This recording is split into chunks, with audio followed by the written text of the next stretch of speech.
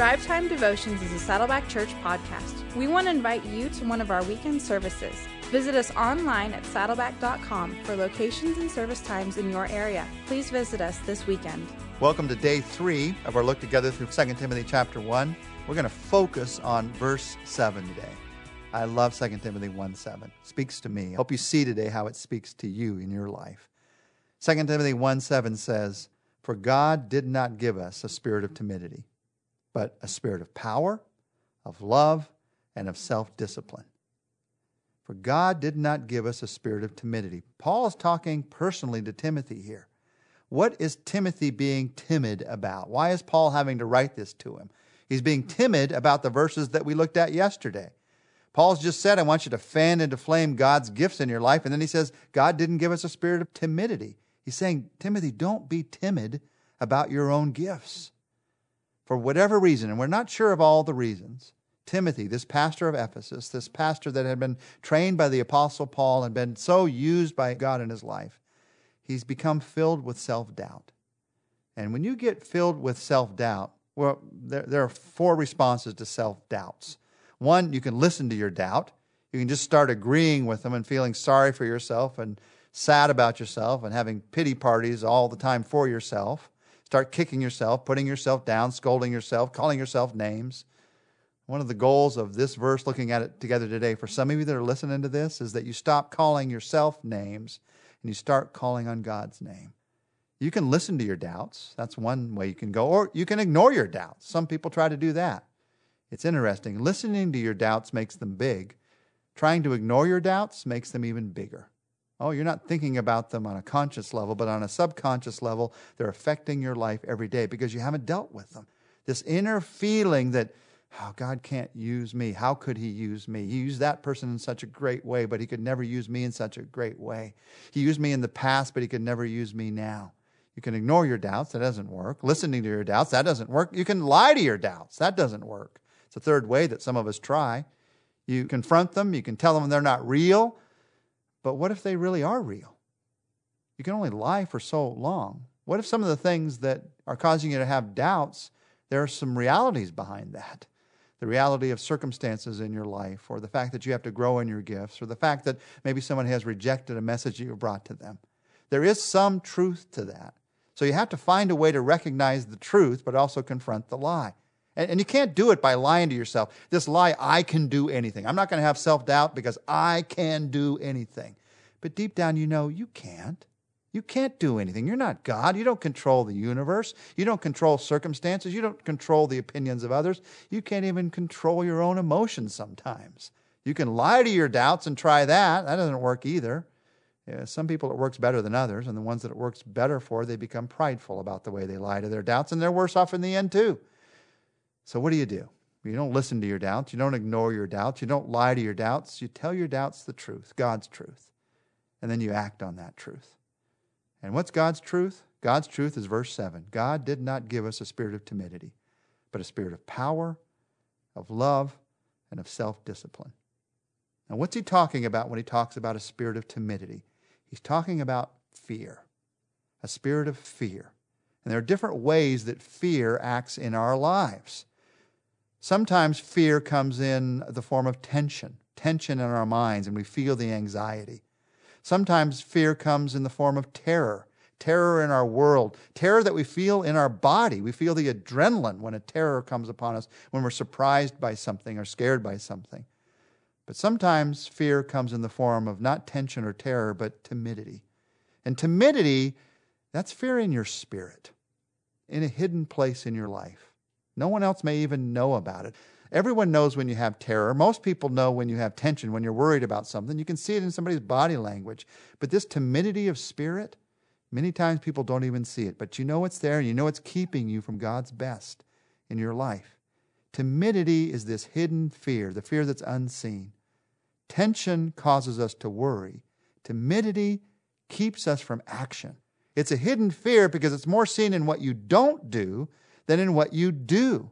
There's not the ulcers of tension or the heart failure of terror. It's simply the mediocrity that this fear can bring into your life, where you just choose to do nothing, to settle for nothing because you feel like God could use somebody better. I'm just going to fail. I'm going to let God down. Now, if you've ever faced this feeling of timidity, and I certainly have, if you've ever faced this feeling, I've got some good news for you. A surprising number of the people most used of God throughout history have faced this fear and overcome this fear. People like Moses and Jeremiah in the Scriptures. People all the way down through Christian history. They have faced this fear and overcome it. There is something about struggling with and overcoming this fear, this timidity that causes your life to become tremendously useful to God. So I want to focus for a moment today on one who obviously struggled with this fear, Timothy. Paul wrote this letter specifically to help him deal with this fear. In 1 Timothy, we are told that Paul was encouraging Timothy not to let anyone look down on you because you're young. Don't be timid. And here in this chapter of 2 Timothy, chapter 1, he talks about don't be ashamed of your faith. This fear of timidity often shows itself up in feeling embarrassed or ashamed. I don't want to put myself forward. I don't want to trip and fail. But what's God's answer? God's answer is verse 7. God did not give us a spirit of timidity. That feeling that you have, it is not from God. If it's not from God, who's it from? It's from Satan. He's the liar. He's the one who's lying to you about who you really are. God did not give us a spirit of timidity, but a spirit of power, of love, and of self-discipline. That's God's answer. Power, love, and self-discipline. When you struggle with timidity, what's God's answer? Those three things. First of all, power. It's interesting. Jesus called his disciples timid only once in the Gospels.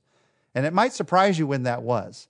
It wasn't when they fled from the Garden of Gethsemane or when they were afraid to go back into Jerusalem because of the armies that were there that might want to take Jesus and arrest him. The disciples in Mark chapter 4, verse 20 were called timid by Jesus because in the face of the wind and the waves, they felt nervous that the boat might capsize. And Jesus said, "Why are you so timid?" Now, why did Jesus call that timid? Because they were allowing, here's why, because they were allowing the force of the waves to cause them to forget the power that was in their boat. These fishermen cowered from the waves in timid fear instead of calling upon the master of the waves, of everything, Jesus Christ, in total faith. And there is the key to God's power. There's the key to solving this issue of timidity in my life and in your life. The answer is not in your adequacy. It's in His adequacy. The answer is just in admitting, I am inadequate. You know what? I have every reason to be timid, as do you and you and you. Every one of us has every reason to be timid. None of us are perfect. All of us have failings. All of us have failed ourselves and others. All of us have some gifts that are very strong and other places in our lives where we're very weak. And even the gifts that are strong, sometimes we don't use them as we should because we're lazy and we don't follow God like we should. All of us have plenty of reasons to be timid if we're just looking at ourselves. If you're trying to feel adequate in yourself, of course you're going to be timid. Our adequacy is not of ourselves. It is of God. You look to His adequacy. You don't look at the waves around you or even the timidity inside of you. You look at the one who's with you in the boat. I will admit that I am inadequate to meet life's opportunities. I am inadequate to meet life's challenges. But I found in my life again and again and again that my timidity changes when I recognize God's power. Not when I try to make myself feel better about my power. No, it changes when I recognize God's power. God didn't give us a spirit of timidity, but of power and of love. Even on a human level, love has an amazing power when it comes to timidity. It has an amazing power to overcome the spirit of timidity. You have a mom who won't speak up much, very timid mom, but you just threaten one of her kids and you watch what happens. All of a sudden, you're facing a roaring lion. What happened? Love happened. She loves that child, and because of her love for that child, she is showing up in that moment. And the fact that love is one of the answers to our timid spirit, our timid fear, is a reminder that selfishness will not help me to overcome my timidity. It's love for others that will help me to overcome it. If you feel timid about God's gifts in your life, don't try to feel better about how gifted you are. Just fall more in love with people. Just have a deeper heart for people. And then even though you feel like your gifts aren't that great, you'll still give what you have because you love people. There's no parent who's ever felt that they are perfect, but because they know they're the parent of that child and they love that child, they're going to give all that they have. Love is one of the answers. Power is one of the answers. And self-discipline is the third answer. Now, some versions translate this as sound mind. It has the idea of the discipline of mind and of self. It has the idea of self-control. It's interesting. Self-control is given by God's Spirit. Over in Galatians chapter 5, we're told that self-control is one of the fruits, one of the results of God's Spirit in our lives. Self-control comes through recognizing that God is in control. And the truth of the matter is that in this verse, self-control, I'm going to feel timid sometimes.